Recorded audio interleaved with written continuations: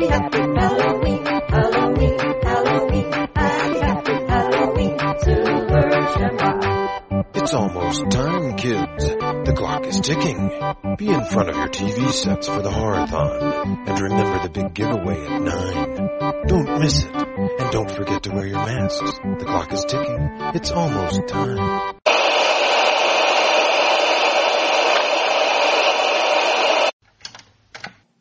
Silver Shamrock my ass.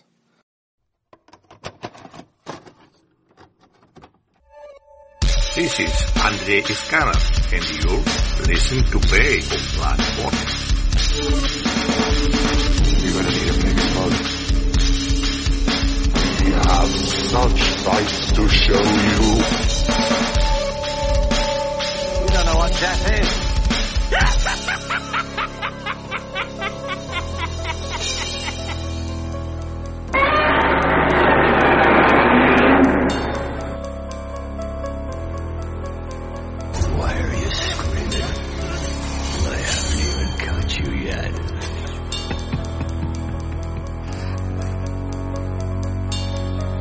Your mother sucks cocks in hell, terrorist, you faithless swine. Be afraid.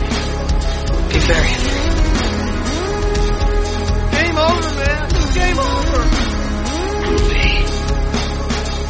I kick ass for the Lord. You're gonna die, man. All of you. You are gonna die.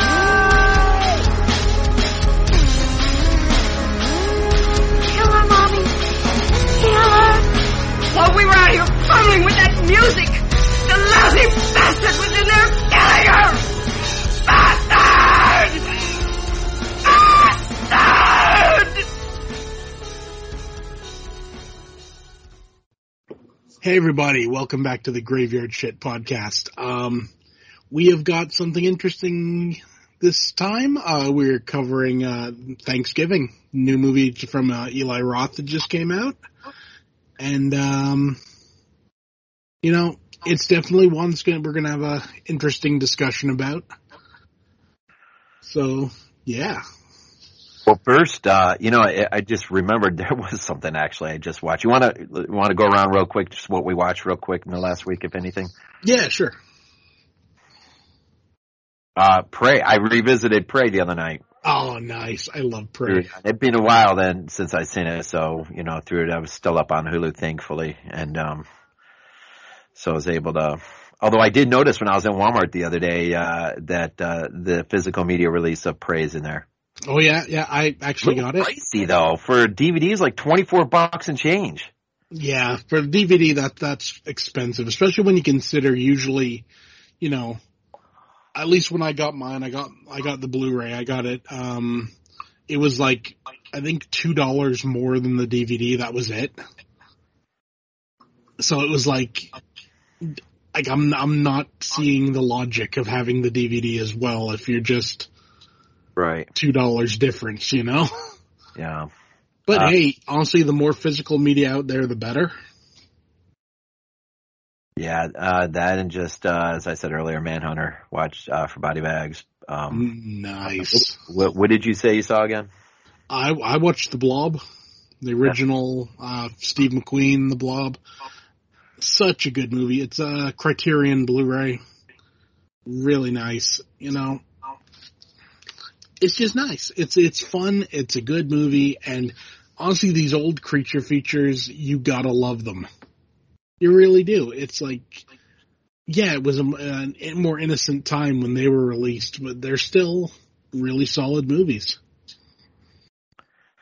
Speaking of Criterion, I didn't realize, digging into Manhunter and everything, that Criterion had put out an edition of Silence of the Lambs. Oh, yeah, they did. I remember that. For a time, it was one of the most sought-after Criterion releases. I remember that. That and, there was two of them. There was Silence of the Lambs, and what was the other one? Wasn't Scanners, was it? No, it was some Brood? No. No, it was something odd, and I remember thinking, was it like maybe Brazil, perhaps? Might have been. It was something like that, and I remember that they were both very popular releases. Like, if ever anywhere got them in, like, if you wanted it, you had to, like, be there the day it got in, sort of thing, if it was coming in, or you wouldn't get a copy. Well, apparently there is a commentary track on there. I would love to hear it. I can't remember, maybe last name Douglas. He wrote a book called Mine Hunter. Mm. Gets into the whole discussion of, I can't remember the FBI, the guy who was in the FBI in the 70s, who was the real inspiration behind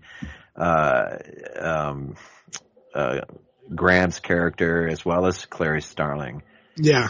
And that whole approach that you see throughout the films. And apparently that's quite an amazing commentary track.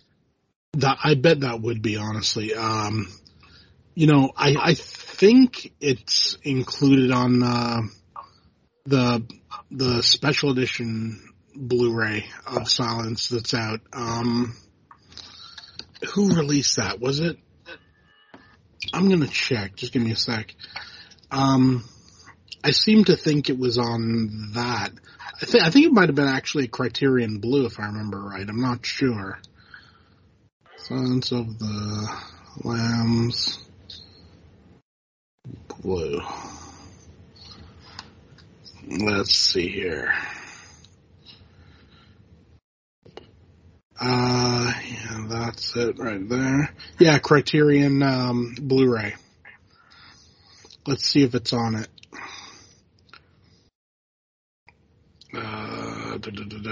Audio commentary.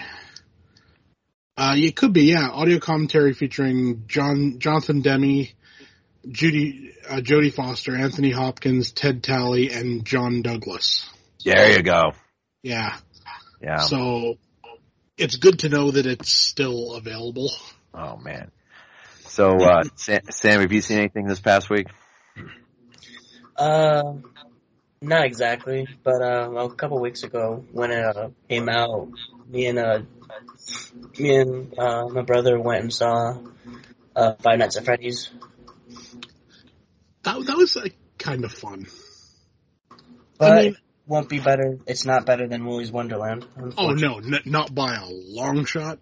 But I mean, you know, I reviewed that on my 31 Days of Horror, and what I said there was, you know, you got to remember it's a kids' film, you know, and for what it is, you know, for like a kids' film that's essentially like gateway horror.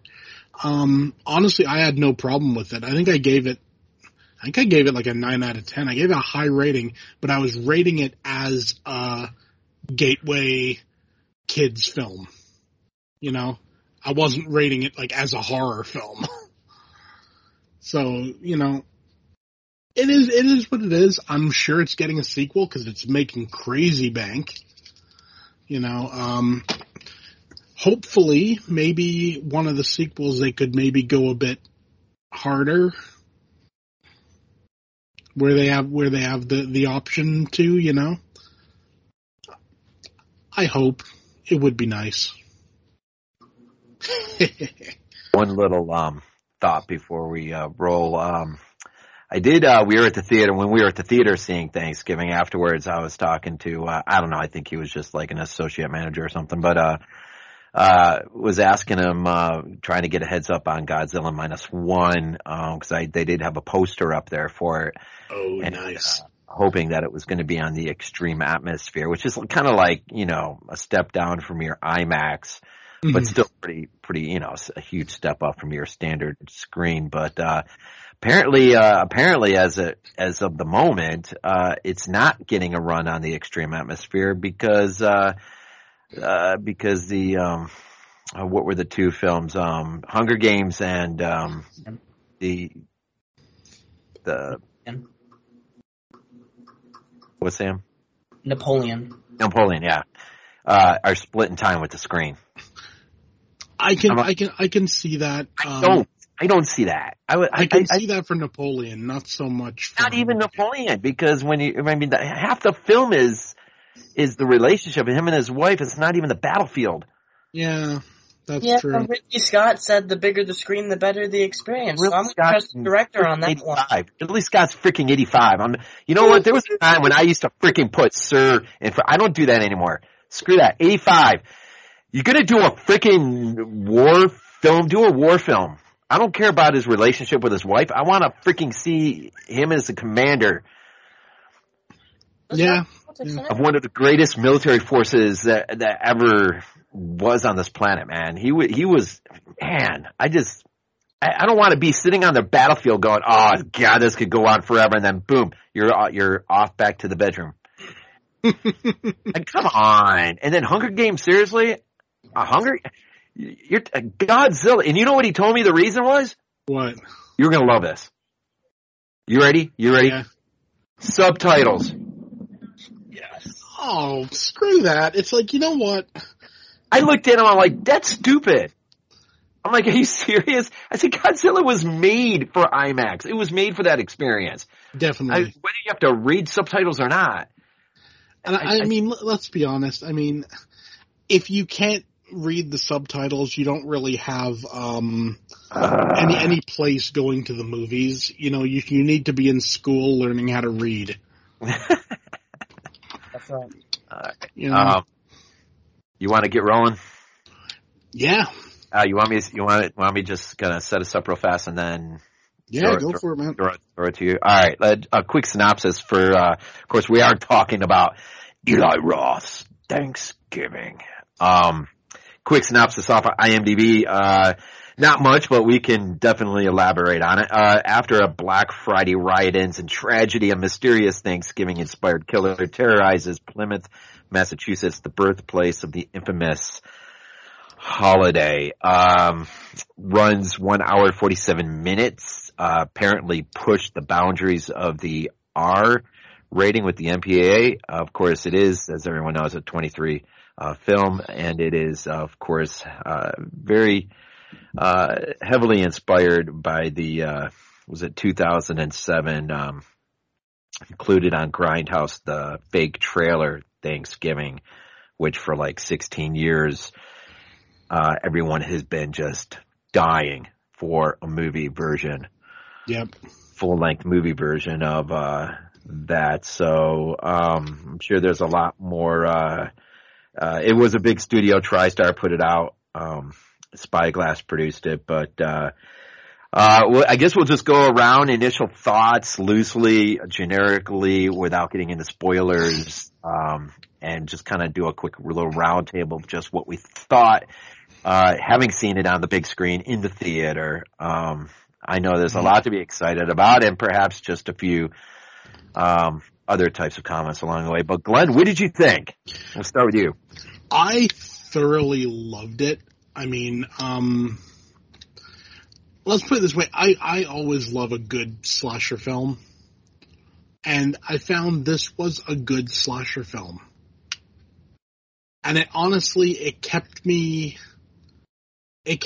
kind of guessing. When we eventually get to who the killer was, I didn't really see it coming. Well, I did and I didn't. I expected it to be... Let's put it this way. I didn't expect it to be the guy that it was, but I expected it to be someone similar. We'll get more into that when we talk about spoilers. But, you know, it was a great time seeing it in the theater.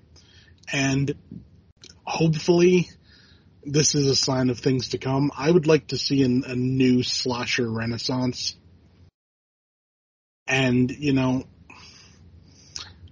we've got some good ones recently, so hopefully this is like a step in the right direction. How was your theater experience with it? It was pretty good. I mean, honestly, like it wasn't in like an IMAX screen or anything. It was just in a normal theater.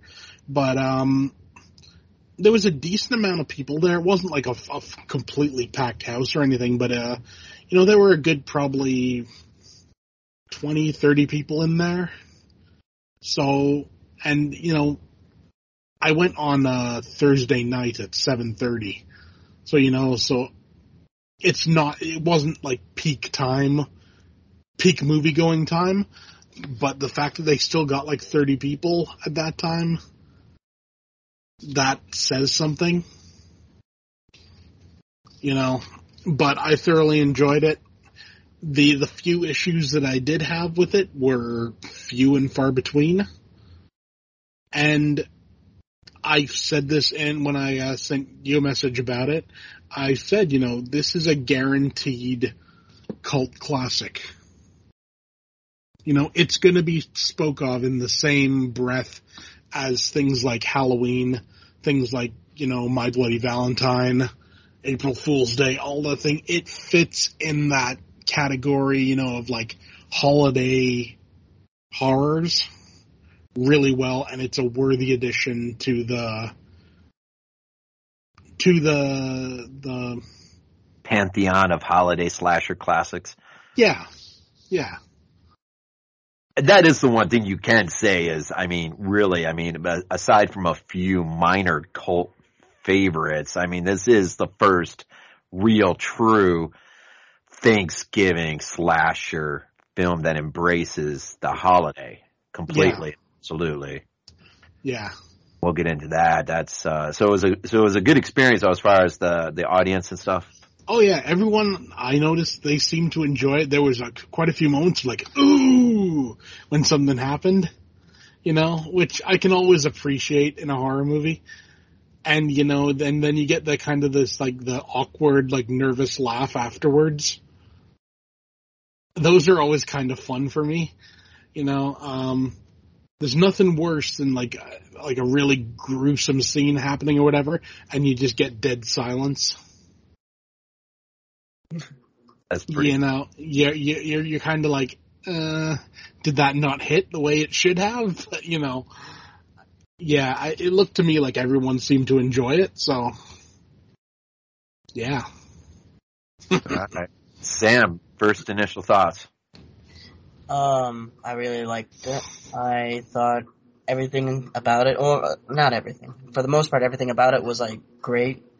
There's only a few nitpicks, and like the nitpicks are, I guess, storyline details. But when it's all said and done, the first thing I thought of when the movie was done was they got to make 5, 6 more, make this like a franchise like Halloween or whatever. Whether it's an anthology or if it's like around the same type of Pilgrim Killer, right?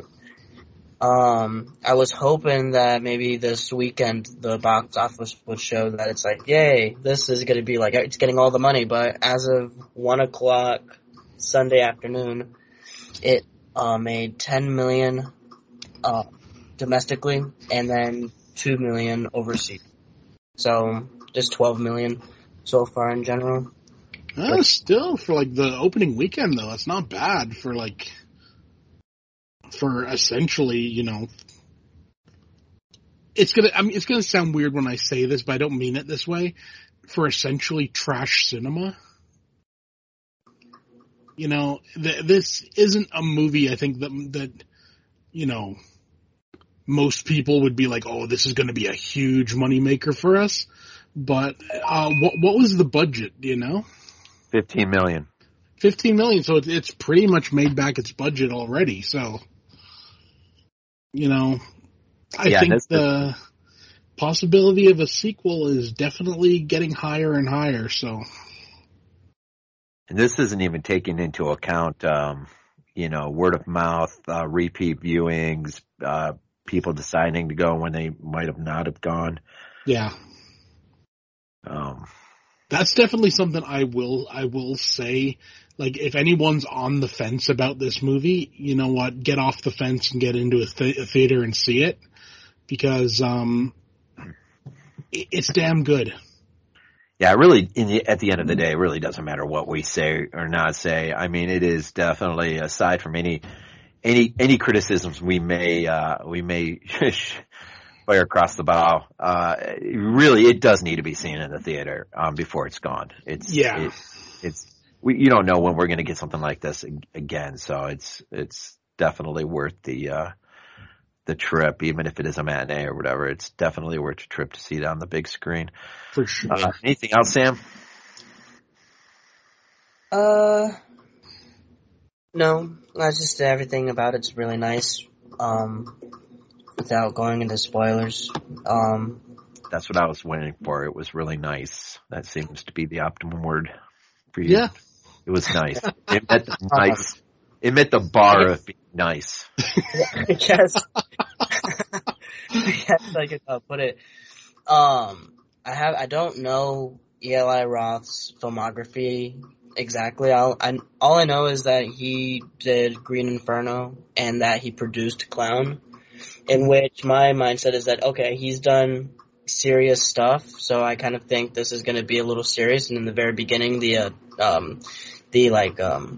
studio, when it shows the studios that did it, it's like the music is like, oh, it's going to be super serious. But then, like, you're watching the movie and it's like, yeah, it's kind of serious, but there's a lot of goofy, silly things that happen, and it's like certain things happen that are like, that's not what a person would do, but it's hilarious that they're doing it. But yeah, I guess that's all I could really say right now for the moment. All right, I guess I had to go. I was freaking jacked up for this. I really was freaking jacked up for this. I think I revisited the original Grindhouse trailer one too many times. Even though I knew exactly that's not what we were getting. But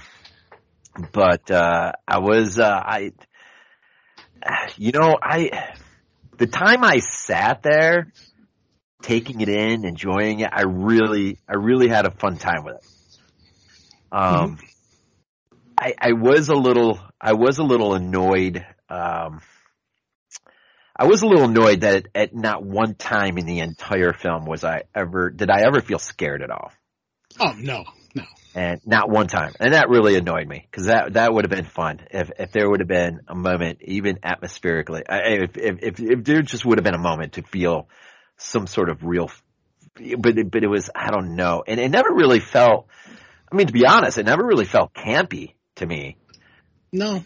Although there were a few scenes that maybe, but I mean, it didn't really feel like that. It just wasn't scary. It wasn't scary at all to me. And that annoyed me. Not throughout the whole movie, but there were times when I started thinking to myself, okay, I just really want to be scared here. And then, throughout the major practical effects, set pieces that we got, I was really prepared, man. I was really mentally prepared to just be like, to have that need or feel like I need to just turn away. And that never happened. Yeah. Yeah.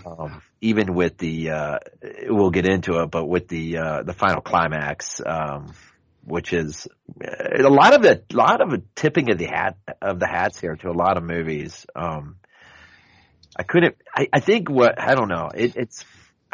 had heard that it was going to be more of a sort of tonally 80s, but tipping of the hat to the 90s, but it really did feel like it was more stuck in the 90s than anything. Oh, definitely. This feels like something that would have come out at the same time as like Valentine or, I Know What You Did Last Summer or something like that. But I enjoyed it, man. I mean, I really did enjoy it. I thought the look of the killer, it worked. I thought it worked. And isn't it funny that how many times, those things either work or they don't work. And yeah. This worked, and I thought there was, I don't recall there being any pacing issues or anything. I felt like it kept moving right along. I will say this, who is it? Rick Hoffman? Oh no, I'm sorry. Yeah. Thomas, the guy who plays Thomas Wright.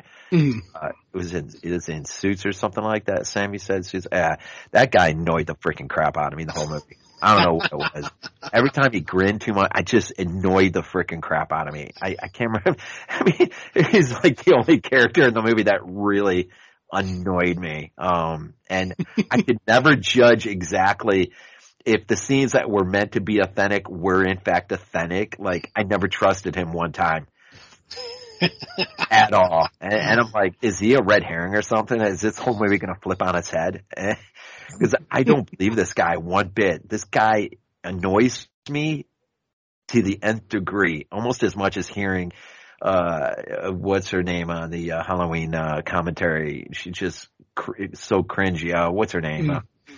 Jamie Lee Curtis. Yeah, just listening to her talk is just so cringy. Yeah. He wasn't cringy. He was just annoying. I don't know why. He was just annoying to me. I don't know. I like the cast for the most part. I thought it was good. It was good. They all seemed to, it was fun. I mean, it was a fun movie. The gore, I love the practical, a lot of use of practicals, although I wish they would have given K&B a job on this. Yeah. That would have been fun. But, I mean, it's like I said, it just needs to be seen. Everyone needs to say, I noticed the reviews and stuff. It's like anything these days. There's reviews that go completely extreme one way, and then there are reviews that go completely extreme the other way. And there's I didn't really hear anything that was like really firmly sort of in the middle. But it's an enjoyable theater watch. I do agree with Eli Roth. This is more fun to watch in the theater than it is waiting for it to see at home. Yeah, I think that's probably true. Yeah. And the thing is, we'll get into all the, whatever criticism we may or may not have in our spoiler talk, but, you don't get this kind of movie every day. I mean, when's the last time we seriously got a holiday slasher flick? Not like, that's not like a sequel to something. I mean, Halloween trilogy probably opened up the gates of opportunity for things just like this. Yeah. And then we'll see whether this, I mean, it's already hit 12 million, so assume it'll continue to make money. Mm-hmm. And, I did not catch anything. I guess this is for all of us right now. This isn't spoilers or anything, but I mean, I didn't catch anything woke related. No. At all. No. It's pretty, I mean, it might have been a big comedic or campy or however you want to, but it never like a lot of movies today seemed to be no messaging going on, no hitting you over the head with a hammer. Nope. About how you ought to feel about this or that or this. I mean, I guess you could walk away with some weird ideas about it, but I mean, I don't know. Sam, did you pick up on anything woke-ish? Probably just who the killer ended up being, but it's not like it's not as woke. It's just a stereotype that's like in a lot of movies, or at least that kind of idea that that's the killer. Oh, okay, that guy's the killer. Well, that makes sense because it's got to be that kind of guy, right? Yeah, I don't know. It's it seemed pretty straightforward for the most part. Just a straightforward slasher flick. Well, that's it. It doesn't reinvent the wheel, but then again, do you need it to? No, I no, you don't, but at the same time, I don't know. I guess, like I said, I was expecting something like really harsh. I mean, I was expecting I'd be gripping on the handles of the chair and just, I don't know. And that's happened a few times lately. And I don't know if it's just that we're just getting too desensitized to this mess. Like I would seriously laugh if I heard somebody actually vomited in the theater watching this movie. Oh yeah. No. Well, maybe one. I mean, there's a scene. There's one scene. Maybe. Yeah. Maybe. I don't. But if you're a true horror fan, really, I don't know. You're just, I don't know. Like we haven't heard any stories yet of people vomiting in theater or running out yet. So not for this. There's no way. I mean, like let's put it this way: this isn't Terrifier 2. No, this does not take itself that serious. I mean, no, not at all. I mean, it's a fun, it's a fun popcorn slasher film, and there's nothing wrong with that. No. In fact, without even getting into spoilers, there's a few things we could, just the fact that it's film, or the fact that it takes place in Plymouth, Massachusetts. I don't know if we can we say, no, we can't. We really can't. I guess we can't. This takes place in Plymouth. There's Lizzie, the girl and she's in the trailer, and that's another thing. This trailer gave way too much away. Like they always do these days. But Lizzie, the one who gets her head plunged into the water and then yeah, that's in the trailer. I mean, so that's not a spoiler. But she's actually related, and I'll just say this. She's related to the 14th uncle down the line to the original first Plymouth governor. Oh. Which name is important in the movie. We'll just say that. So she's actually related. And so Roth really went far and hard to make this as true to Thanksgiving spirit. Mm-hmm. And aesthetically too, the whole movie is just Thanksgiving. I mean, oh yeah, definitely. And without getting into spoilers, I don't know. Real quick, because it's not really spoilers because you see it in the stupid trailer. But I'm just curious, Glenn, did you think the opening Black Friday scene was a little bit too over the top, or how did you take that? I saw that, and I was just thinking back on not so much recently, but I mean, I remember I think about 5 or 6 years ago seeing news reports and seeing people throwing punches and everything in the Black Friday store thing. So that level of chaos wasn't unexpected for me. It was I've seen it kind of happen in real life. At the same time, it, how can I put it? People are crazy, just in general. And then if you throw on big sales, they just get crazier. So I kind of just, it worked for me. And it was something that, and one thing I have to say, this isn't really a spoiler. It's how the movie kind of starts, the idea though of them being pushed up against the window, trying to get in. Yeah. And, we've seen crush type events happen in reality. There was that rapper guy a bit back. Remember when a bunch of people got crushed at his show or whatever? So that's a real thing. So it's kind of believable that way. Sam, what'd you think? Well, a couple of things. One, if the toaster oven or whatever costs $1 or $2, you gotta go get it, But I guess it's similar to Glenn, where it's people are just getting more crazy nowadays, where it's that seems like that's something that could actually happen. Mm-hmm. But then again, if I were to compare it to the Krampus opening, it's it feels a little over the top. Because they're fighting over each other, but no one's dying. And then, this, right? Well, not that we know. Well, of course. And not want something to happen this week, right? Yeah. But that was where the funny, stupid stuff started happening. Are we going into spoilers now, or? Oh, not yet. I don't know. I get what you're saying, Glenn. But it just, I don't know. I kind of said to myself, as that scene was progressively moving forward, I don't know. I kind of a few times thought, really? would this happen? And I guess some of it was just sort of accidental because people just are not paying attention. Yeah.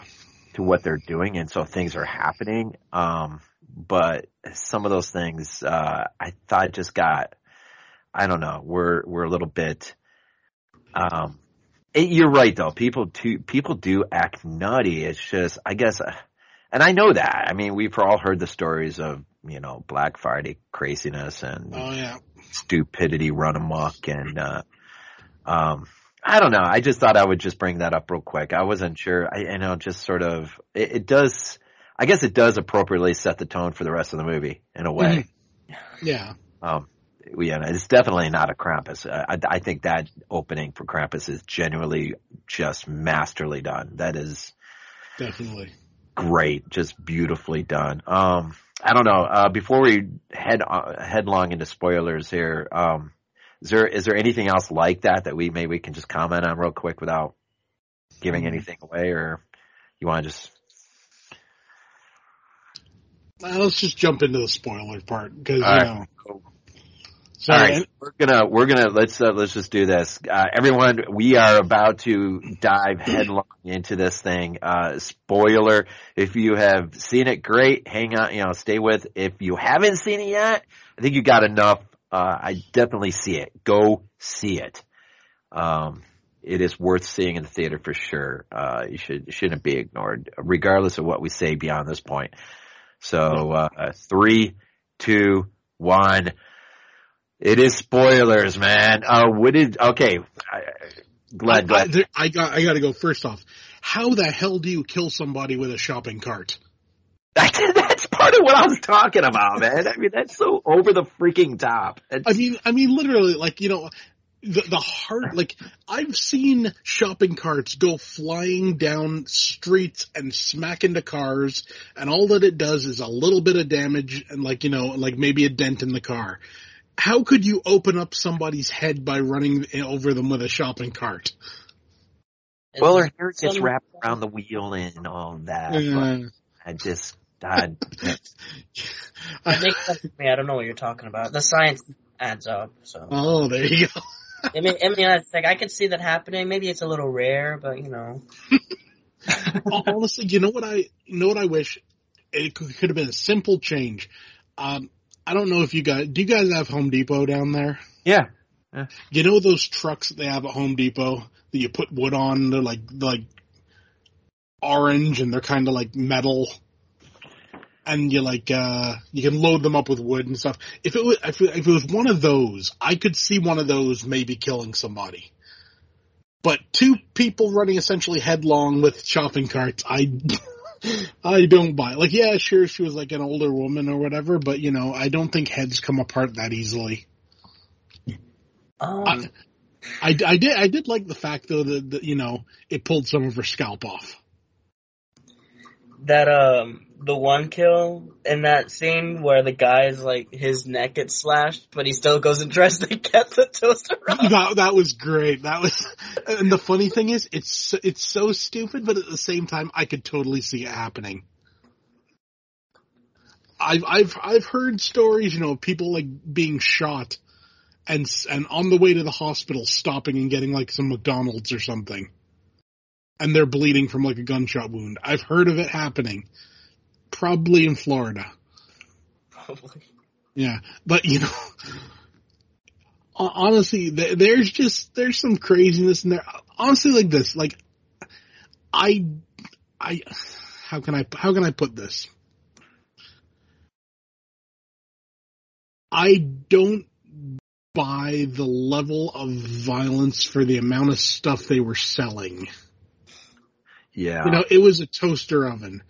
I could understand it for TVs or, big electronics or anything. But it's no, this was literal toaster ovens. Well, maybe it was 95% off. And they're all oh, well, that's mean it's $1, $2 and I need a toaster oven. Well, there you go. Maybe it's certainly possible. Yeah, that was one. I was in the theater, I was kind of okay. This woman died by Yeah, shopping cart. let's go to. I guess we'll just jump all around. But Lizzie, the scene that we alluded to earlier. Okay, so her name. So she is related to John Carver. Was the first Plymouth governor. Mm-hmm. So he is, in real life, he's like 14th uncle down the line or something crazy like that. Mm-hmm. But I could not get my head. Okay, so here's where you do it right, and here's where, I don't know, you just go off into loony land. But he slams her face into that water and then throws her into the freezer, which is just... She's stuck to the door, and that's just gnarly. Oh, I love that. She pulls herself off of that. Now, I wish that scene would have played out more like Devil's Rejects. Oh, With the girl with the face running out and just gets slammed by the truck. I mean, that's that heightened sense of, just... Yeah. But she runs out there, and of course, he's already sitting in a car waiting.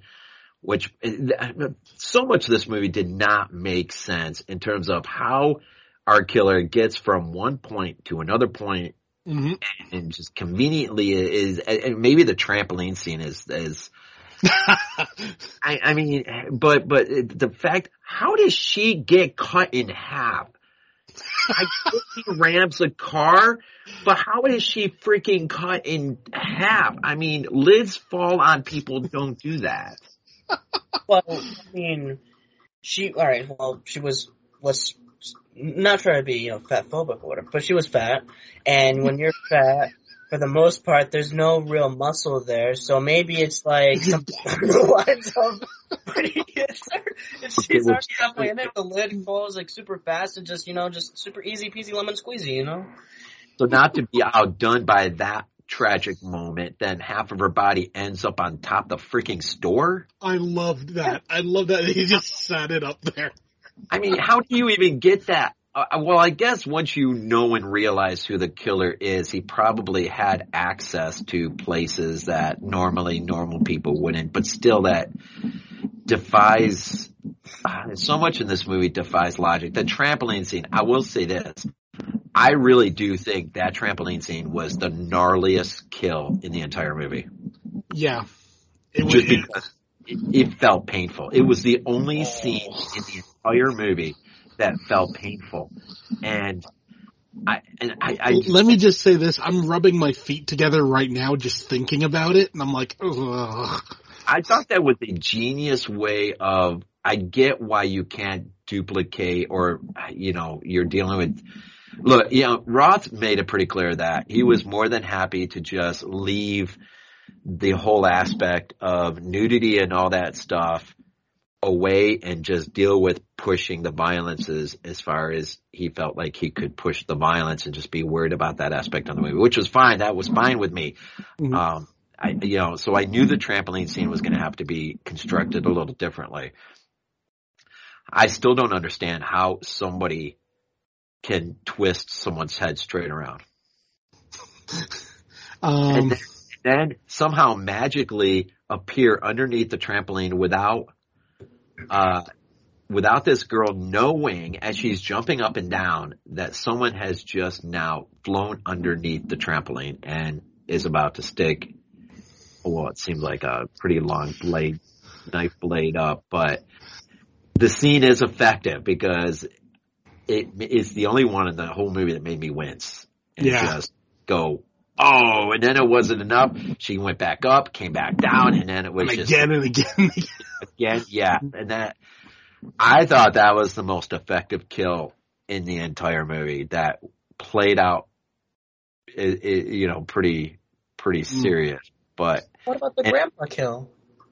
Grandpa. Yeah, poor grandpa didn't know there was that pole coming through. That's true. Oh, the car? Yeah. And then those kids who were in it? Oh, come on. And you have a lot of Final Destination type kills in this, huh? Yeah. That kind of made it, and I don't know. Okay, so we've got, just before we go on, I have a thought about that, the trampoline kill. Yeah. And I was just kind of thinking about this. What if there's two killers? That's what I was thinking when the movie was done. But, well, it's because mostly something you see later on in the movie that's like, hey, that looks like there's someone that's doing something specific. It looks like there's a second person. Well, that would be the one major nod to Scream, where I thought most of the movie leaned towards I Know What You Did Last Summer. Yeah. Yeah, my thought was just, like, well, we're in the spoiler territory, so it's hardly a thing. I kind of thought that the woman who died at the beginning, I thought her husband was one of the killers. And I thought that simply from one scene, and that's the one where, he went out, like, into the middle of the parade or whatever and made, like, essentially a fool of himself. And he gets, like, arrested. The cops take him off, and that allows our killer to chop off a turkey's head. You talking about the store manager who's husband to Amanda? The guy that's working at the store whose wife is the one who got the scalp ripped off? Yeah. Who is the main motivation? I thought, that it was him and our eventual, I didn't know who our main killer was going to be, but I thought for sure the husband was going to be one of them, because I thought there were two.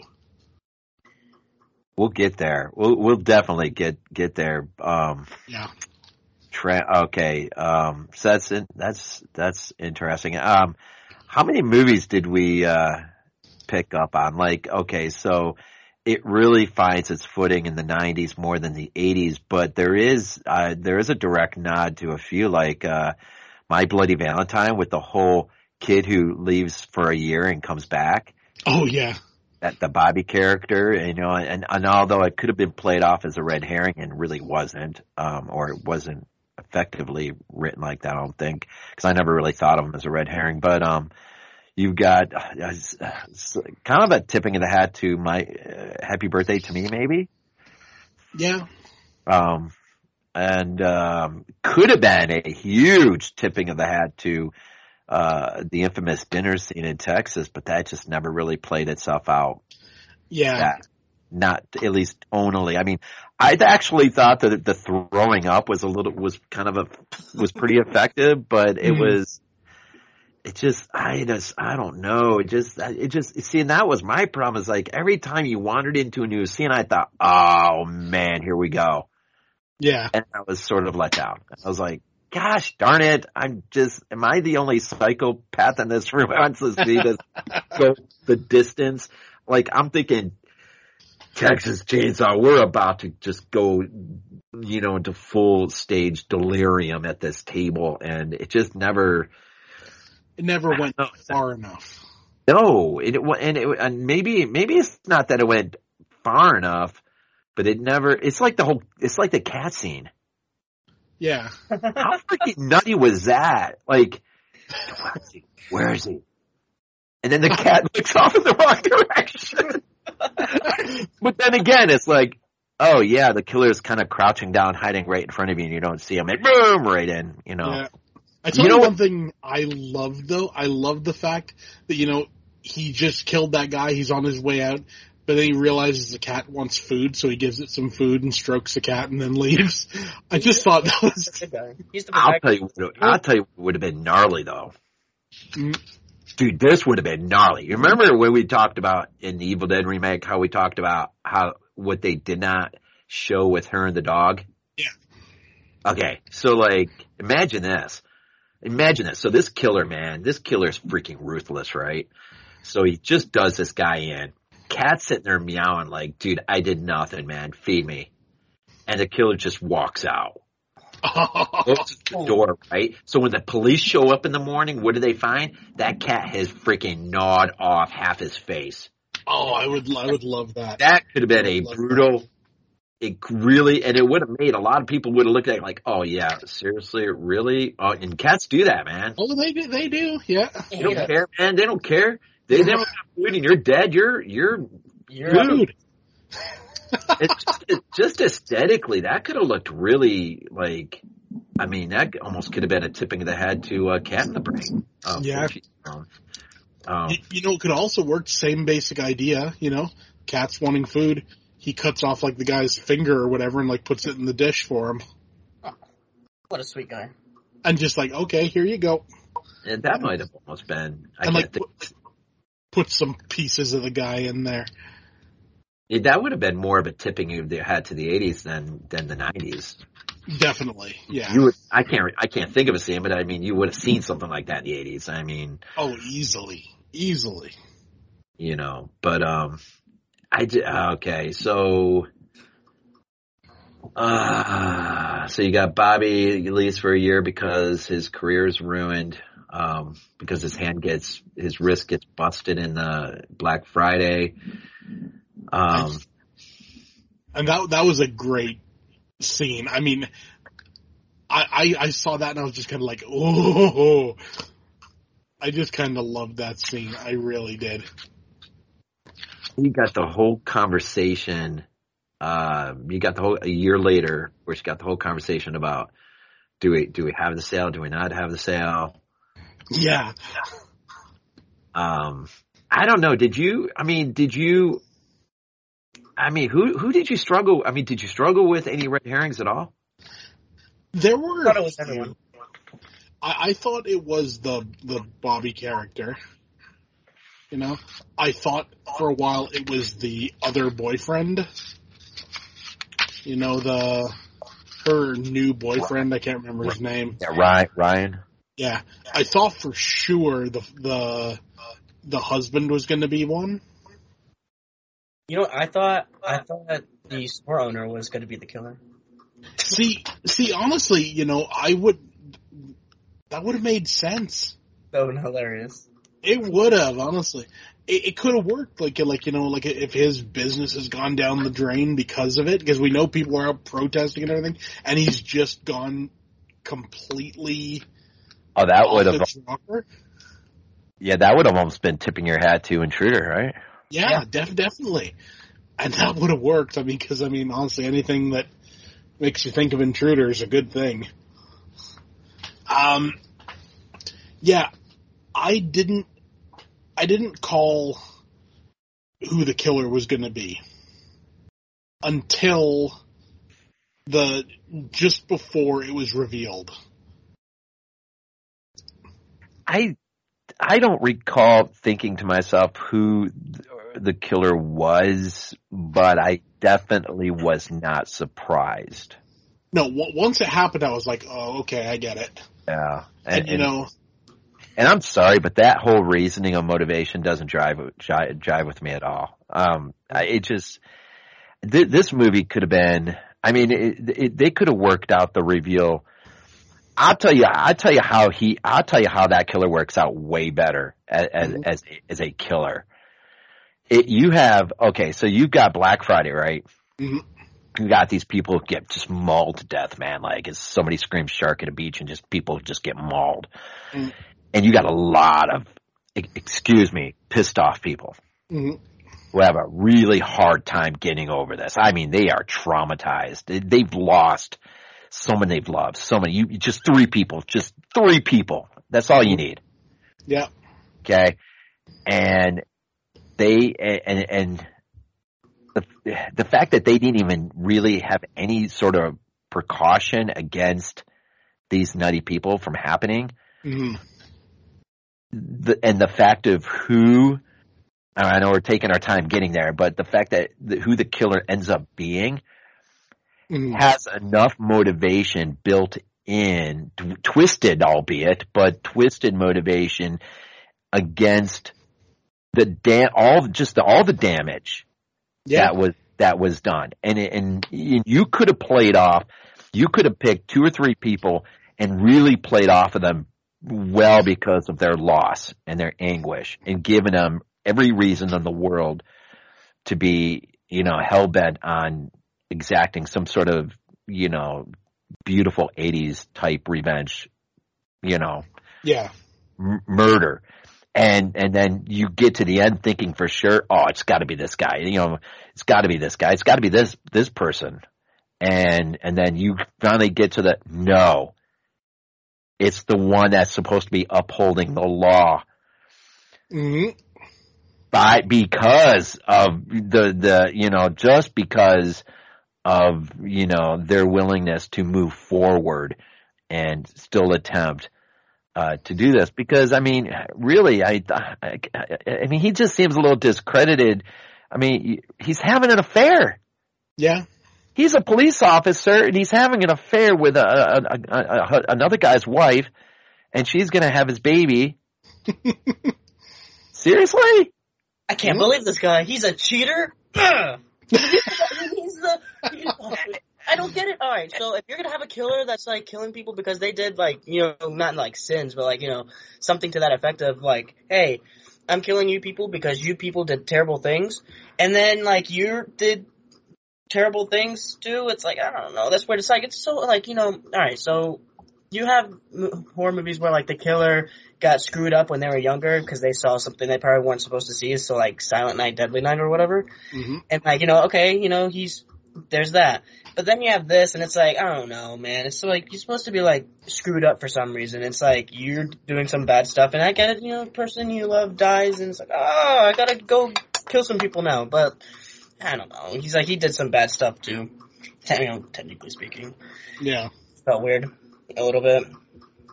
I still think, if you'd done something where it was like him and the husband working together, that would have made more sense than him just, like, I was banging this guy's wife and now she's dead and I'm pissed off.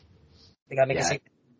Because, I mean, they're not, I mean, the husband has more to be angry about. I mean, obviously, we don't know anything about that relationship. We don't know anything about the husband and the wife's relationship.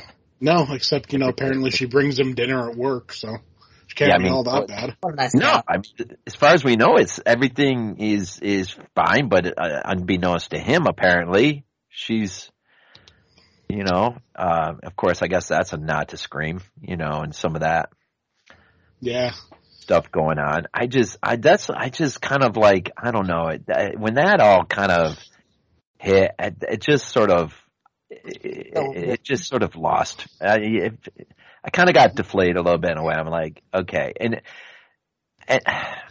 what I wish they'd done, I wish they'd played up earlier in the movie that this guy was a bit not right.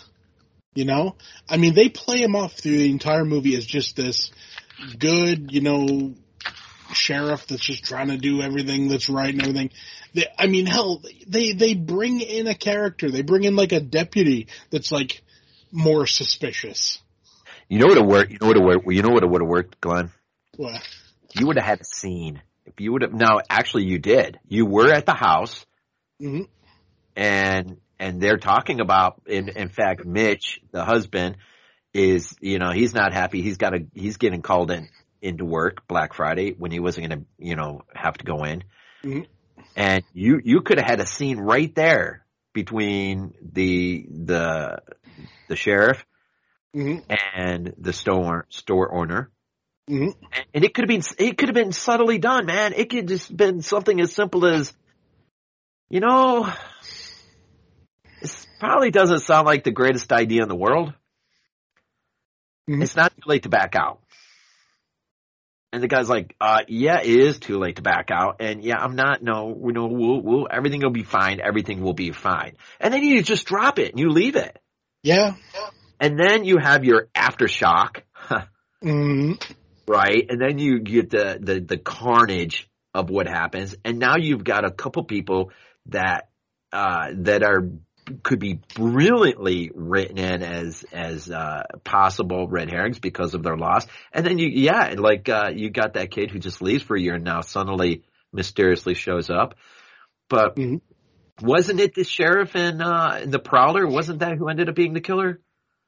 I think so. It's been a long time since I watched He goes off on a fishing trip. Or Or was that, am I thinking about Monday? No, that was the Prowler, I'm pretty sure. He leaves away, yeah, because he puts his deputy in charge. Yeah. But he's still pissed about the Dear John letter. And you know what I missed about, you know what I wish we'd have got with this movie? I wish we got, like, I was in the beginning opening moments of the Prowler, you got all that weird sort of World War II montage, yeah. Montage, whatever. You know, just sort of, you know, that would have been pretty cool if you would have got something similar, for Plymouth, Massachusetts, and it is illustrious history of being the founding, colony, or, you know. Yeah. And just all that history. I mean, I don't know how you do it. It's easier with World War II because you got all the old real news reels and stuff. Yeah, you'd have to, like, go with, like, I don't know, woodcut prints and stuff, like, coming up and, like, You've done showing. Even if it was for the title sequence, you could have done something really kind of ingenious just to kind of lay this foundation for, you know. Well, there was this, so on Instagram, when, like, there's a horror movie or whatever coming out, there's, like, these small little, like, 30-second teasers or whatever. And there's this one I saw for Thanksgiving where, like, it was talking about John Carver, and it was talking about some of, like, the old history stuff. And so you're saying that, like, you know, that stuff would have, you know, whatever. They could have just used the teaser, maybe expanded it a little bit, because that's, like, it was, like, I forget exactly, but they were, like, here, yeah, John Carver, and he did some stuff, or, like, some bad stuff happened, and, like, you know, when he got off, then everything was alright, so it's like, oh, was John Carver some, like, serial killer kind of thing or whatever? But, like, that wasn't in the movie, so it's weird that was a teaser. Yeah. Maybe they were going to have that approach, but then it was like, it would be weird. Is there anything in that Grindhouse trailer that did not make it into the film that you wish would have? I can't really think of anything. I mean, you did have that opening scene of the trailer that was homage to Halloween 2. When he kind of comes to the killers, kind of come into the house, and the old lady sort of turns around and she's just like, kind of like, and then, you know, kind of progressively moves in. I don't know. I liked how the movie looked, like, especially in the third act, I think, or in that parade scene. I thought the parade scene was pretty cool. And, loved it when you know what? Actually, what I really liked was because it reminded me of Halloween 5. I loved it when he puts on a different mask. Oh yeah, the clown mask. Yeah. Yeah. You know what? What scene I really loved, and it was so simple, but just after he's put his mask on top of the oven. Yeah. And then when he takes it off and it's melted, but he puts it back on. I wish he'd kept that mask for the rest of the movie, instead of going to his pile of masks. I did think that was kind of funny, though. He had a literal pile of masks, and you just take a new one, put it on. There we go. But that melted one, though, that had, you know, kind of like a creepy little look to it, you know? And I dug that. It did foreshadow the end, didn't it? Yeah. Yeah. Yeah, it did. The mask was half burned. Maybe he comes back and his face is like Two-Face. Hey, that'd be pretty cool. Yeah. And this isn't really a criticism of this movie per se, but I'm over the whole use of foreshadowings. I'm done. What? No.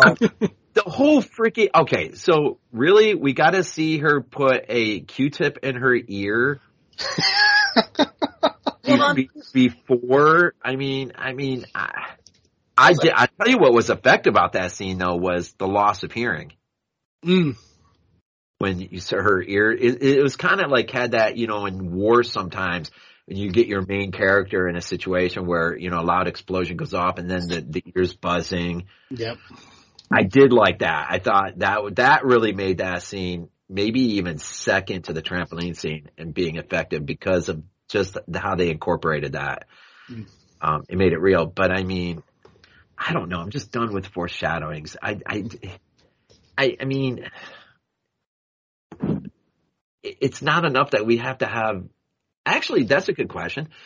What was, because we loved, movies always have to have, a metaphor for something. What was the metaphor going on for this movie? Don't run over people with shopping carts. I learned my lesson. No good can come from it. That's right. Yeah, probably not a wise thing to do. You I probably don't don't want work to at do grocery that. store, so I got to be more careful about it. Yeah. You never know. Someone could just trip in front of you and just, oh crap, they're dead. Who would have known? Yeah. Hey, you learn something new whenever you watch a horror movie, right? You do? Very true. Very Right. true. I saw a review. I don't know. I think it was from Variety. Mm-hmm. Where the person was just extolling the idea that it was an anti-capitalist film, and one also that was anti-Thanksgiving. Whoa. Oh, well, I get the anti-capitalist because they want to shut the store down, kind of thing. But the Thanksgiving dinner at the end. Oh, come on! Did you remember what for? Yeah, she was thankful for cell phone service. I mean, we gotta be thankful of some stuff, and that's like the whole point of Thanksgiving. We gotta be thankful of the things we have, right? And so for her, it was cell phone service. But For the killer, it was an oven that cooked in about 15 seconds. Yeah, pop. Oh! I just thought of something. You know what would have made that scene perfect? If that had been like one of the ovens that they were giving away that day. Or if the killer, when he opened up the oven, if he put an apple in her mouth. Honestly, I expected apples and stuffing and everything to be going different places, and I was expecting so much worse than what we got. Let's just say that. I'll tell you what would have been. Yeah, I'll tell you what would have really been grueling if that oven would have been bigger. Yeah, and he would have fixed her up as a turkey before he put her in. Oh yeah. I mean, there's like a million things he could have done that would have just been like probably too much. I mean, people would have just been like, "Yeah, I'm not doing this." But I mean, isn't that what you kind of expect with Eli Roth? Maybe. I mean, well, here's the thing: if Eli Roth won't do it, just wait for the dude from Terrifier. He'll do it. He'll do it in his movie, so we'll be fine. Oh man, it was pretty. It was pretty. I don't know. It was pretty. I don't know. It was an interesting moment at the table at the end. Oh yeah, I just loved that he was willing to actually cut off a piece of meat. That was pretty gnarly. And the thing is, I hope that he made one of them eat it. It sounds really twisted to say, but I really hope he made one of them eat it. And maybe in like a sequel or whatever, they've gone crazy because they were forced to eat their mother. I tell you what he could have done. You ready for this? Yeah. Let's get it. He could have tipped his hat to the final moments in Hannibal. Oh, yeah. Oh, that would be great. If people would have walked out. Oh, of course they would. If he would have literally just fed the mom stepmom to all the people around the table because they were drugged up, not realizing. Oh, that would be awesome. And then they're left there to wake up and realize what's happened.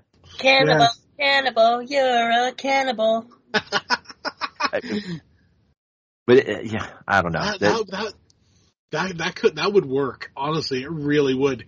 Yeah, like the next day they wake up and they're like, oh, that was like a good meal, and there's like, well, why do I have some hair in my teeth? That scene. And then they look at the dinner table and they're like, oh. So where was that? Whatever. Where was that guy? Where was his lair, anyways? And that little house that was going to be the commercial. Yeah. I completely forgot about that. Foreshadowing. Yeah, there you go. Yeah. I was so freaking upset that I was having something foreshadowed. I blocked out of my mind. Hey, I wanted to go back. How did he get? Wait a minute. How did he get out in front of her when she got over the fence, and then she wandered into, and he's already there? I'm still saying 2 killers. Back to all right. So you hate foreshadowing for some reason. I just wanted to point something out. A nice thing about foreshadowing is that maybe it's something small or like something briefly mentioned, and then you just completely forget about it until the last seconds of the movie. So, for example, I think it was Black Mountainside.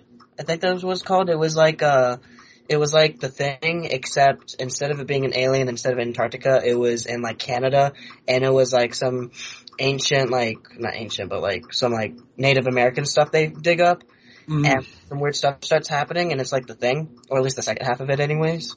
Yeah. In the beginning of the movie, when like you're going around and you know touring the camp, the main new guy is like told like, hey, you gotta be careful if you go off track. There's like these bear traps. And it's like, you just completely forget about it until the very end of the movie, like literally the last minute of the movie. It's like, oh my god, no! You completely forget about it. So, if it's something small that's foreshadowed and then you remember it, that's when it's like, oh no, or oh yeah. So, and you know, in this, it's like, oh, okay, I get it. There's that foreshadowing, like, oh, whenever I used when I used a musket when I was younger and it like blew up in my face, like, okay, she's gonna use a musket at the end of the movie. Or, you know, XYZ. But that place, that was in the end of the movie, basically. And you forgot about it. So it got you there, huh? You got. Maybe we need foreshadowing that doesn't beat you over the head with it. Yeah. Or that comes 5 seconds before the scene unfolds. Yeah. Yeah, that's true. I mean, like, okay, so like, I'll tell you what's subtle in the movie is when he puts his mask up on top of the oven and it gets burned. I mean, that foreshadows his ultimately his fate at the end. But you're not, I mean, I don't think you're sitting there thinking, going, oh, okay, this is how he's going to die. But, you know, because, well, part of what makes the Q-tips seem stupid is you saw it in the trailer. Yeah. Yeah. You know, it's, you know, and I don't know. What the heck did he bust that kid's head wide open? Honestly, I loved that scene because it was so, like, unnecessarily brutal. You're gonna break the internet. That was good. That was really good. Yeah, I tell you one thing that I thought was a missed opportunity. The girl who got the thing with the ears, I can't remember her name, but her father, I really wanted him to be like some kind of like German gangster or something. You know, I wanted like, you know, him to be something more than just, you know, random German guy. He was kind of weird. You know, yeah, like I wish they'd played it off more, like, you know, like maybe there's something more going on there. It turns out though he's just like a, you know, a nice guy. We're going to Florida, Pack, now. Yeah. And then it's like, we're going to Florida. Here, eat this food, and he gives it to the cop, you know? It's like, dude. I don't know. Well, I mean, in theory, though, he and that cop might still be alive. Yeah. Because that was a tranquilizer gun that he used. I liked it when Jessica, the girl there, is in that one room, and she's sort of collaged herself with all the mannequin heads. Oh, that was great. That was pretty cool. That was pretty original. I don't know if I'd remember seeing something like that. What I was hoping for in that scene was something that I've only ever seen done once in a movie, and that was done in the original Terrifier. I wanted to see her like being stalked or whatever, and essentially to like grab something and like throw it and make a noise on the other side of the room so that she could get out. I've only ever seen it done in the first Terrifier movie. And it's such a simple idea, but it's just, it's like, you would think more characters would do that. And I mean, that would have been the perfect scene. He's there, like she's like hidden behind those heads. She got something and just chucked it to the other side of the room, and he'd gone over to look at that, and that would have allowed her to get out.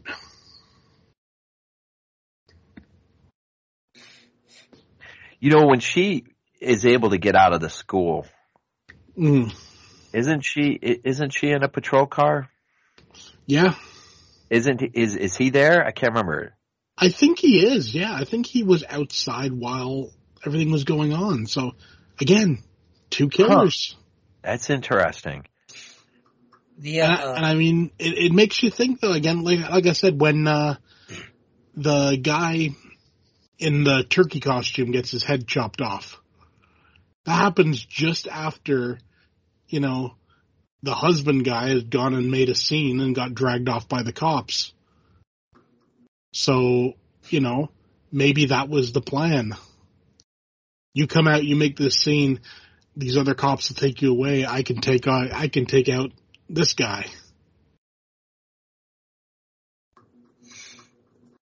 I don't know. So the point when I was like, hey, I think there's a second killer is when he's at the blonde girl's house. The killer's at the blonde girl's house, and when our 2 main guys the 2 main characters are there, and they kind of go a ring around the Rosie table or whatever. And the killer's holding the phone, showing them their other friends, and it looked like that camera was looking at the girl and then the guy. That was So it was like, oh, it looks like someone's holding that camera. So. I don't know. I think, if we get a sequel, I think we're probably going to get some answers. And I hope we do. I hope we get 5-6 more movies. Oh, yeah. One thing I found about this movie, which was kind of interesting, is I've heard some reviews refer to the characters as cannon fodder. And in a way they are. But even though they're cannon fodder, they're still likable characters. I mean, they never seem like you could easily play off their characters as real jerks for like what happens at the beginning, but it's never played off that way. It's played off like, like this is something that happened that went very, very wrong. But it's never played off like, they're jerks about it or anything. And I just got to say that I just loved the one scene where the guy's they're going to play football, and he's like, the game's canceled, and he's like, I'm going to play football. And he's like, you can't play football on your own. Like, watch me. Like, he's going to go out and play football just on his own, with no other team. I loved it. It was just so, what's the word I'm looking for? So, it's something that, like, you could imagine, like, a teenager doing. I'm not missing my shot at this. I'm gonna go play anyways. And there's just, I don't know, like a bit of a charm to it.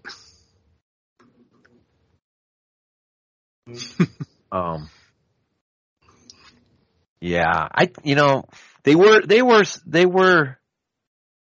I don't know if they were I don't know if they were as likable as I Know What You Did Last Summer. Yeah, I wouldn't go that far, but they were more likable than some of the new Scream movies. The characters in there. That was actually one of the common threads between the latest Scream movie and this one was the end reveal. Both of them left me deflated. Yeah. I mean, because there's a lot of, being in New York City, I mean, there's a lot of things to like about that Scream movie. Yeah. What it did.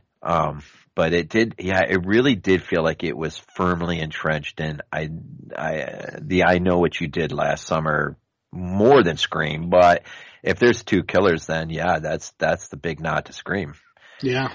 And with some really subtle nods to the 80s and some of the movies that we. Oh yeah. Essentially, what I think, if they do a sequel, they need to go full 80s. They need to go 80s gore levels. They need to go 80s, like, complete, sleaziness and everything. We need the Maniac version of Thanksgiving. Okay, so here's a question. At the very end, when you're in the aftermath scene, and the firefighters are walking out, you notice how the camera sort of fixates on that one? Yeah. It's almost like the camera is trying to tell you, the killer is underneath that. Like Hannibal Lecter putting the face mask or the face on him to get out of, that it just seemed like the camera, that's what the camera was telling you, was like, there's your killer. He's walking out in a fire. Oh yeah. Well, I mean, hell, that's right out of, the ending of, Silent Night. The Silent Night, Deadly Night remake. Oh, really? Like right at the end, yeah. Like the guy. I didn't. Yeah, the fire people are walking out, and then I don't think I've seen that. Oh, you have to see that movie. Malcolm McDowell is the sheriff, right? Malcolm McDowell is in that, and he is. Let's put it this way: if Rob Zombie's Loomis was a cop, that's exactly what he would be. Because he's there, and he's literally talking to him. He's like, the streets are a dangerous place, but these are my streets and everything. He's like going on these weird little tangents about like being like a real hard ass and everything. But it just doesn't work. He's like, he's going to regret he came to my town. Is this like the pre-book Loomis or the post-book Loomis? Because I feel like there is a difference between the two. Post-book Loomis.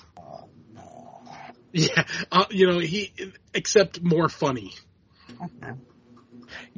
This is a Canadian film. Yeah, I believe that. Because it does have, there are times when you're looking at the square, the town square of Plymouth, it does feel like My Bloody Valentine. Definitely. I definitely got a My Bloody Valentine feel. I guess,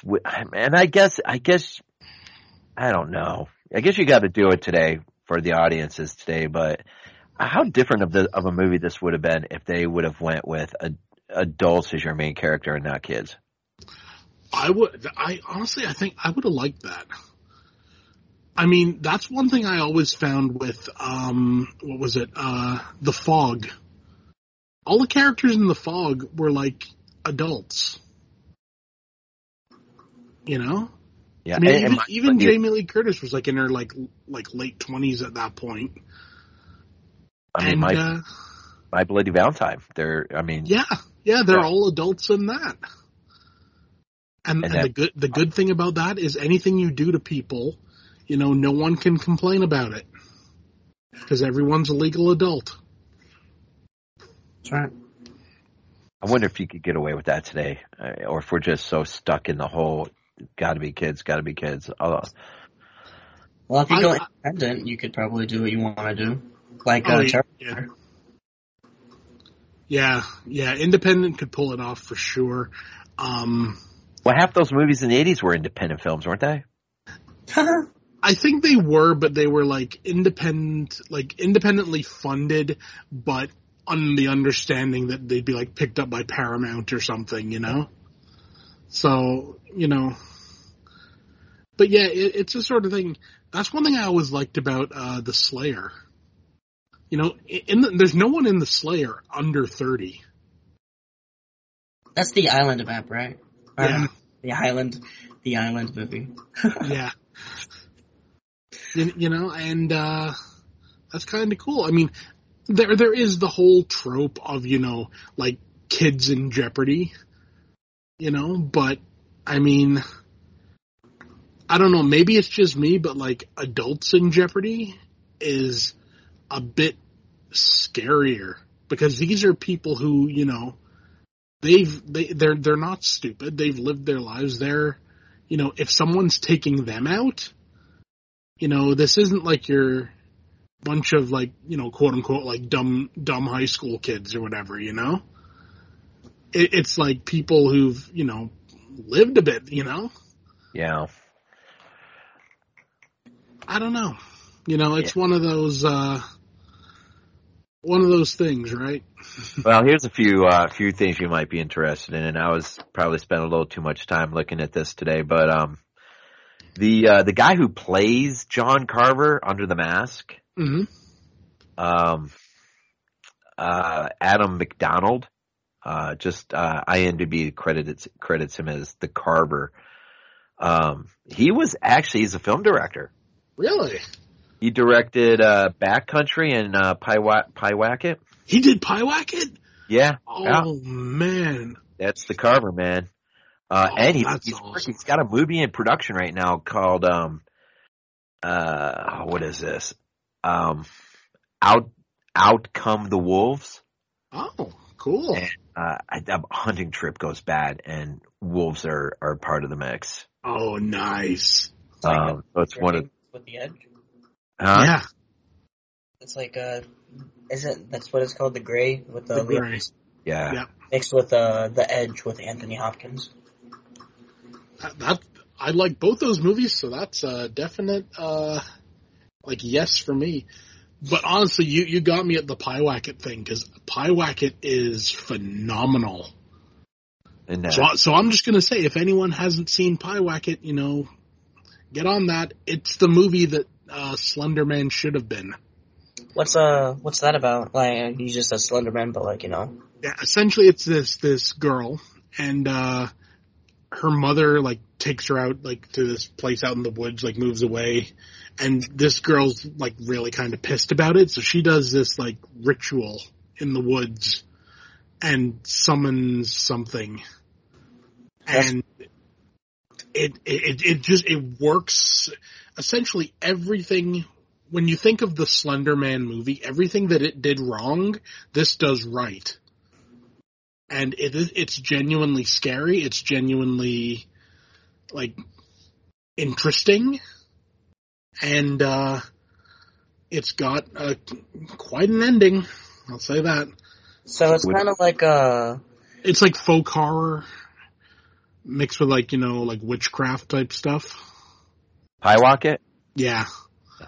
So it's like that, I forget what it was called. Crypt TV did it, where it's like the family goes out in the woods, and there ends up being this, like, thing that's out there, and it takes them out one by one, and, like, it looks like Slender Man. I forget what it's kind of similar to that, except in this, you know, this is something this girl has called forward in, like, a moment of rage, and now, you know, she can't stop it. A Pumpkinhead. Pretty much. It's kind of, yeah, it has that kind of feel. So honestly, if anyone hasn't seen Pyewacket, get on that. I don't know if it's streaming anywhere, but it's such a good movie. Let's put it this way. It's such a good movie that if you see it, more than likely you will want the DVD, which is only available from Britain, and you'll probably buy it from Britain. So the cinematographer and the cinematographer and the writer both were part of the short in 2007 Thanksgiving. Oh, nice. Fake trailer. The editor, though, edited, I just wrote down one movie, The Nun. He edited The Nun. Oh.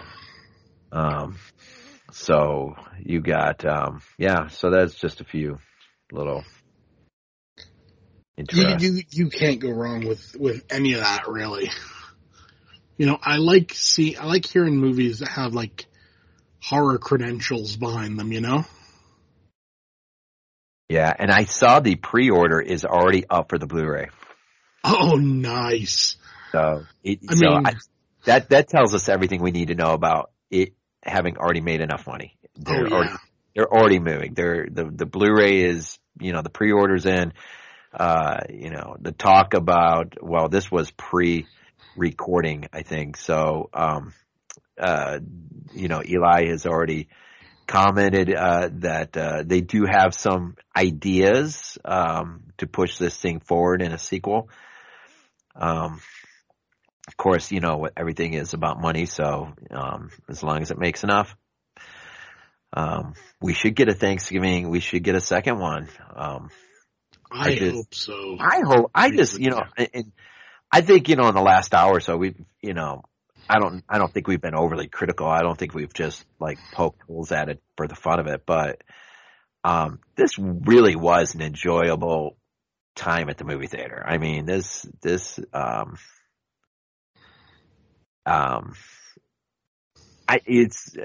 weird that Sam and I actually talked more on the way home from Evil Dead Rise than we did from this one. I think,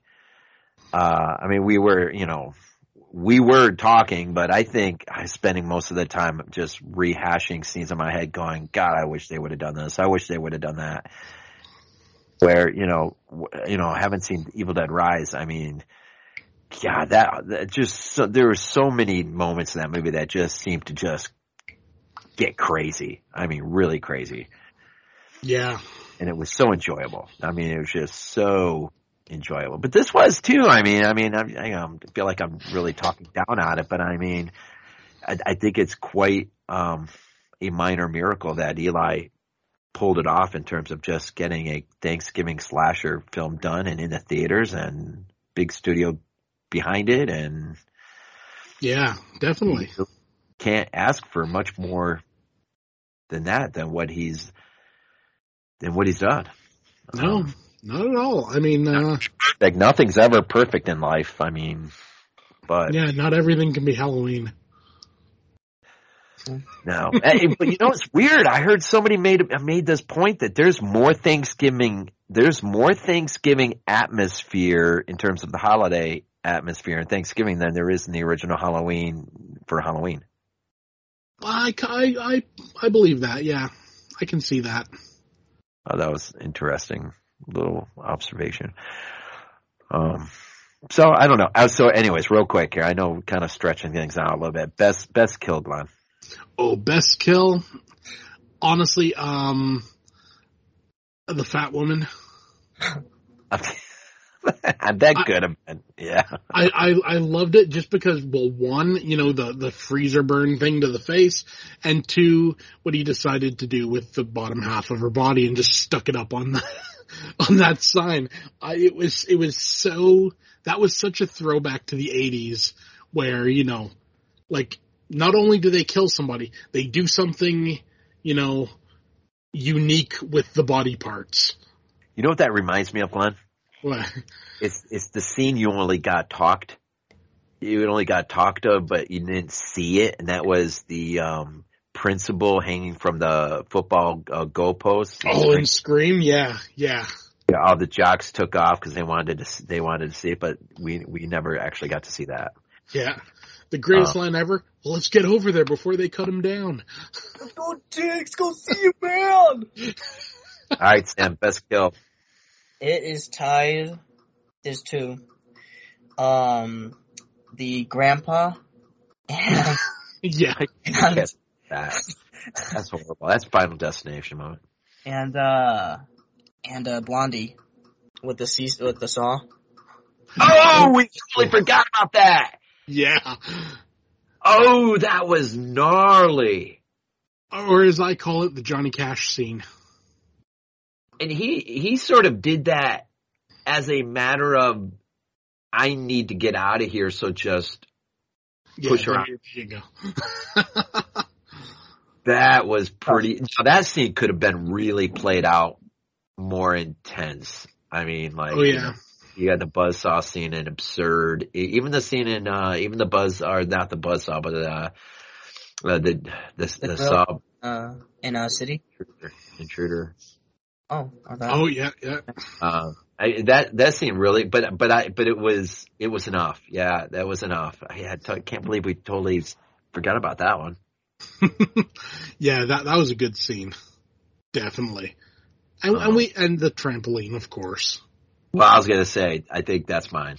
I think that's I think Lizzie could have been mine. I just didn't. I don't know. I think if it would have ended more brutally in the freezer, it could have been. I'll tell you what made that scene insane, man. Yeah. What? If if we weren't like all ready to closing time, and I'm sorry why the sink even has water in it, but but if she would have just been getting ready to close up, and the grease would have still been hot. Yeah. And he would have just slammed her head into the grease and then slammed her against the freezer door inside and just locked it. Oh, yeah, yeah. That's what they opened up in the morning. Yeah. But no, it's the trampoline scene. That just hurt watching. Yeah. And I mean, you have to applaud the actress. I mean, how you can, take off your underwear while you're bouncing on a trampoline, I don't know, but she managed to do it. But all we got out of that was the butt shot. Yep. That's it. But I mean, yeah, I bet it would have gone further if he felt he could have got away with it. There's no way he was going to get away with it. No, not nowadays. I think Eli was happy enough just to push the violence and do creative things with the violence. I think he was happy with that. I think so. Because Eli said so. It's funny. I saw him. I don't know, it was an interview or something. He actually made the comment that, look, the MPA is our friend because I'd rather have them than the government telling me how to make a movie. Well, yeah. That was an interesting, and that kind of goes back to Deborah Hill, Halloween. Deborah Hill used to say, one ought to want to self-censor themselves so no one else is censoring you for you. Yeah. So I guess it's just a level of, how we look at things, perspective, and if you don't want to be censored, then you go independent. Terrifier, and you go independent. Yeah. You just make your movie, and but the thing missing today though, man, is the whole drive-in circuit. I mean, it's just not the way it used to be. That's true. And you don't have 42nd Street anymore, the way you used to. You don't have these things as outlets. Now you just have, you have physical media, yeah, you got streaming and stuff, but Terrifier is getting it is a theatrical. Oh yeah, yeah. So it's one of the few movies that was ever theatrically released unrated. So I don't know. I don't want anyone to walk away with a wrong feeling, but I really did enjoy it. I just wish Eli would have. I don't know. I wish it would have taken itself a little more serious and really pushed certain things. But all in all, definitely, if you made it this far listening to us, you really need to go to the theater to see it. Yeah, for sure. If you're listening to us right now and you haven't seen it, I'm not sure why you're listening. Because now you know everything about the movie. Some people like spoilers, Some people like to know exactly what they're in for. And, if that's the case, you'll see some good kills. You'll see some good effects. You'll see pretty much no CG from what we can tell. Yeah. And you'll just have a good time. I did like the nightmare sequence. Oh, yeah. Yeah, that's true. And that reminded me of I Know What You Did, too. Yeah, for sure. Because there was always a nightmare sequence in those movies. Oh, yeah. Yeah, so final thoughts, Sam? A really, really, really well-made, good movie that's probably up there for, top, being one of the top horror movies of the year. I don't know if it will be the top. I forget exactly what has come out this year. There was Evil Dead Rise. There was Winnie the Pooh. There was other movies, right? Terrifier 2, I think, came out this year. Yeah, so, there's a lot of movies up there, but I think, for what I've seen so far, this is probably one of those movies that are just up there. And for the most part, not because it's, something completely different, but it's kind of it went back to, what made the 80s and 90s movies, really good. you being like, cheesy, fun little movie to go watch with friends kind of thing, or just to just go watch. Yeah.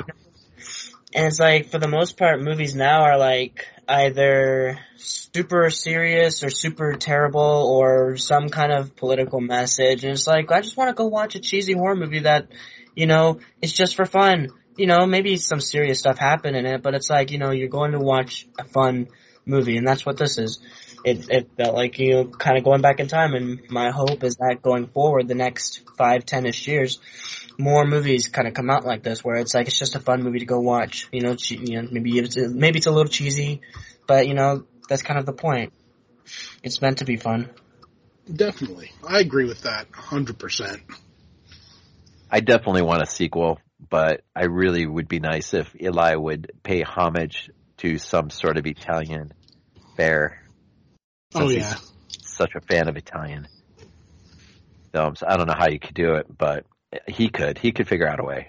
That would be a lot of fun to see something. There's one really easy way to do it, and that's simple. You just go up to Eli Roth and you say, "We want a sequel to Thanksgiving, but we want you to remake Absurd to do it."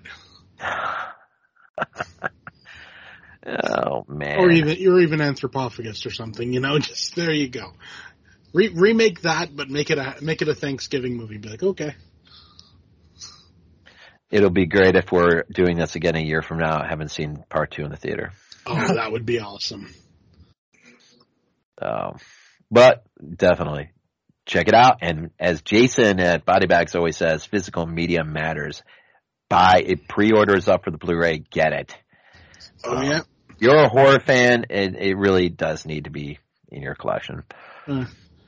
Just mentioning that just remind me of something that we kind of need to bring up. Also, Christopher Nolan has been talking about the Blu-ray and 4K of Oppenheimer that's coming out, and he's been saying, if you want to watch the movie the way it's meant to be seen, get the Blu-ray or the 4K. He doesn't. He's not a fan of the streaming stuff, so. He says they've gone like above and beyond on this release to make it look just how they want. So that's what you need to go with. So there you go. Probably the packaging too. So a lot of work. I'm going to be completely honest for a moment, just talking about Blu-rays and whatnot. When I go to Walmart and I see, a new movie come out and there's like the Blu-ray, which is like $20-ish bucks, and then the DVD, which is like $15, the difference probably just be the quality of how it looks, because everything in it is still the same. Like, I got the Blu-ray for, I think it's the Blu-ray, or maybe it's not, for the Last Voyage of the Demeter. Oh yeah. And, there's stuff on it, but I'm pretty sure it's DVD. I have it with my DVD, so I'm pretty sure it's DVD. And, there's a commentary and there's other stuff on it. And so it's like, I don't think there's really a big, huge difference other, I guess, than maybe how it looks. And, Oppenheimer, there's scenes in it where it's like, yeah, and you kind of need, like, to have it look good because, of all the different atomic bomb type shots you have in it. But just in general, it's like, it's probably better to buy a DVD unless there's something that's on the Blu-ray that's not on the DVD. But well, hey, honestly, physical media is the way to go for everything. Yeah. Just saying. Yes. I mentioned that in my Crazy Fives today. Physical media, it matters. It can't be said enough. Can't be said enough. Yep. All right. I guess we'll just call it then. Yeah. So definitely, if go and see Thanksgiving in theaters. Go and see every new horror movie that comes out in theaters. Just saying. Except unless it's Skinamarink. Just leave that alone. You gotta watch that one at least one time. You watch it once, then I don't know, it gives you brain cancer or something, and you die. I don't know. It's trash. But yeah, so that's it for us. Hope you enjoyed. And yeah, physical media matters. Absolutely.